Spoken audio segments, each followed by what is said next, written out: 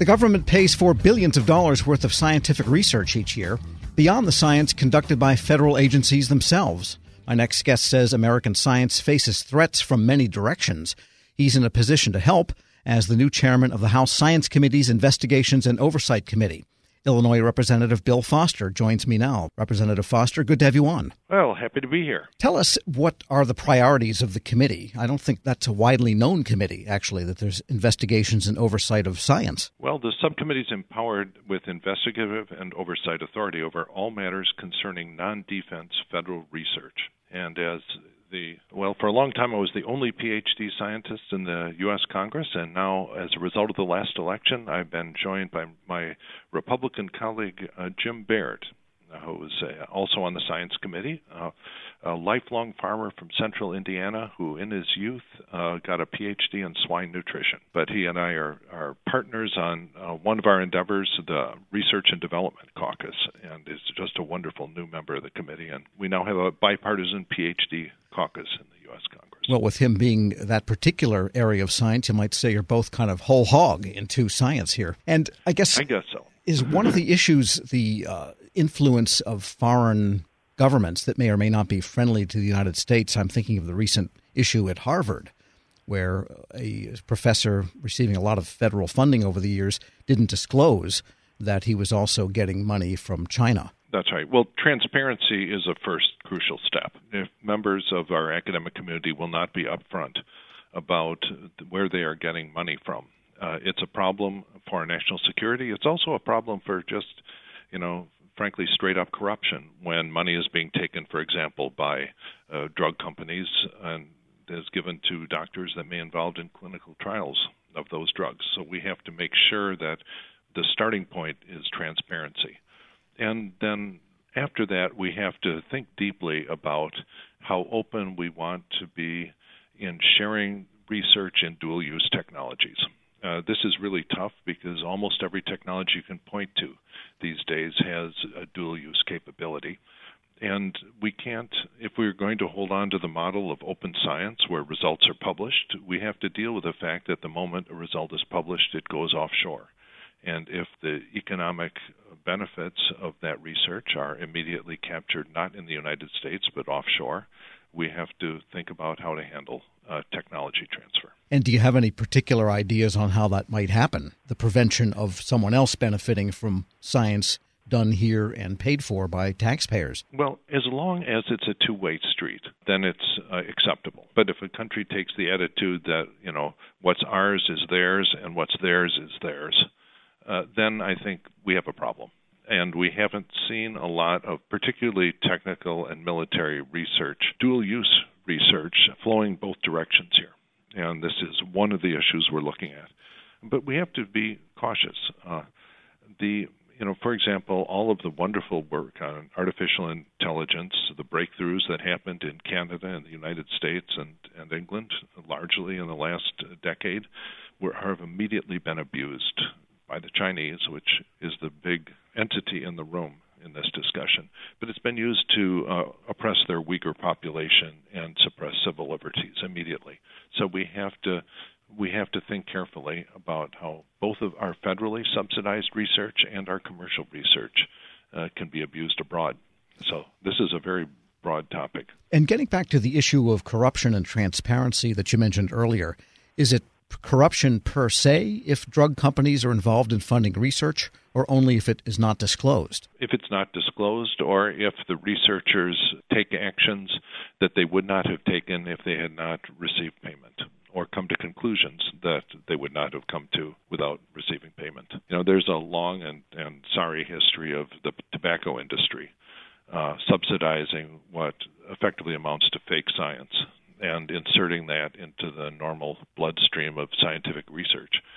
And, there's a lot to worry about in that area. We're speaking with Illinois Congressman Bill Foster, chairman of the House Science Committee's Investigations and Oversight Subcommittee. And in your statement upon taking this role just about a month ago, you said American science is under attack. What else did you mean by that? Well, one of the things is clearly we have more and more peer competition around the world. Part of that is because of something we've done over decades. Following World War II, we opened our economy and our universities to Germany, Japan, Italy, South Korea, and Taiwan, with the understanding that they would get access to our technology and our economy, with part of the understanding that they would also become liberal democracies, which by and large they have. And China took a couple of steps in that direction, but is unfortunately now stepping away. And so we have to understand what we can do to encourage them to rejoin the path towards becoming an open society.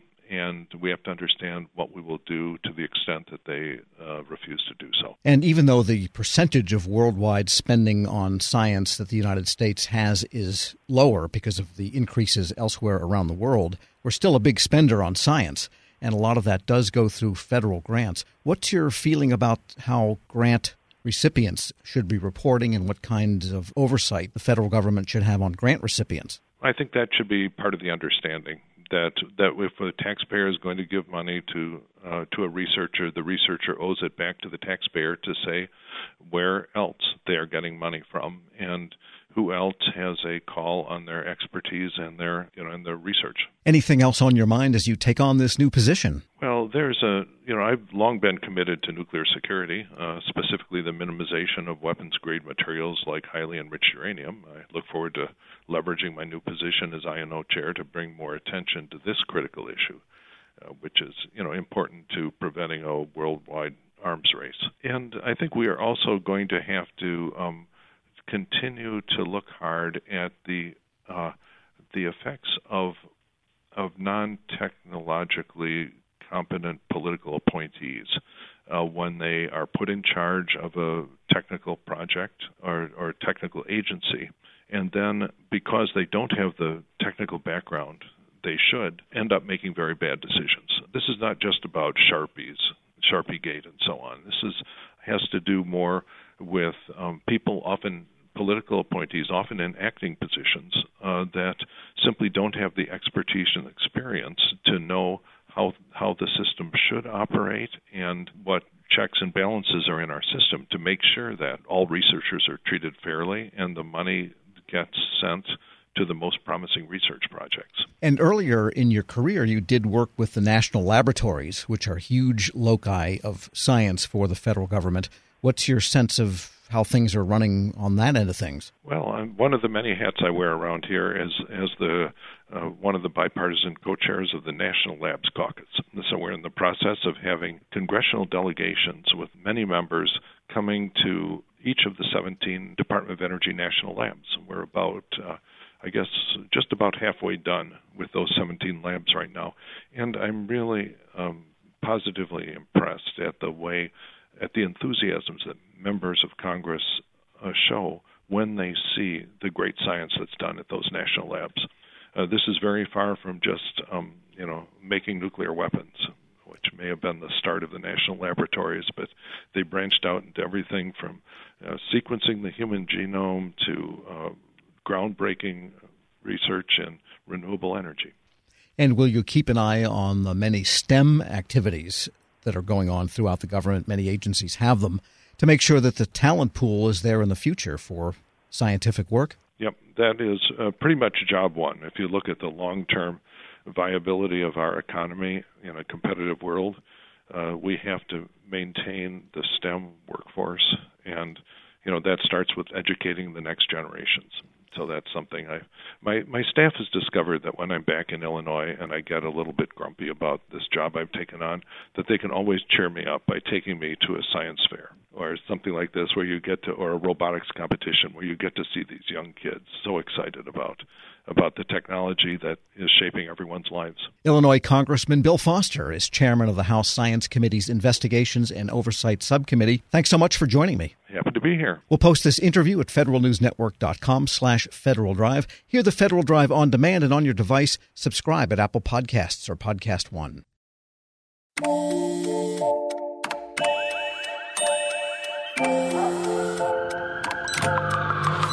The world is always on, but you shouldn't be. Put junk sleep to bed.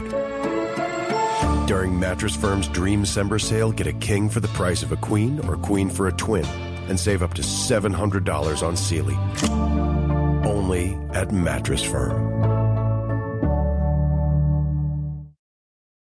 Grab a 30-day free trial of Live by Live Plus, and you'll get unlimited skips, commercial-free music, and all of the podcasts and live streaming events you can handle. Visit livexlive.com/podcast1 to learn more and start your free trial.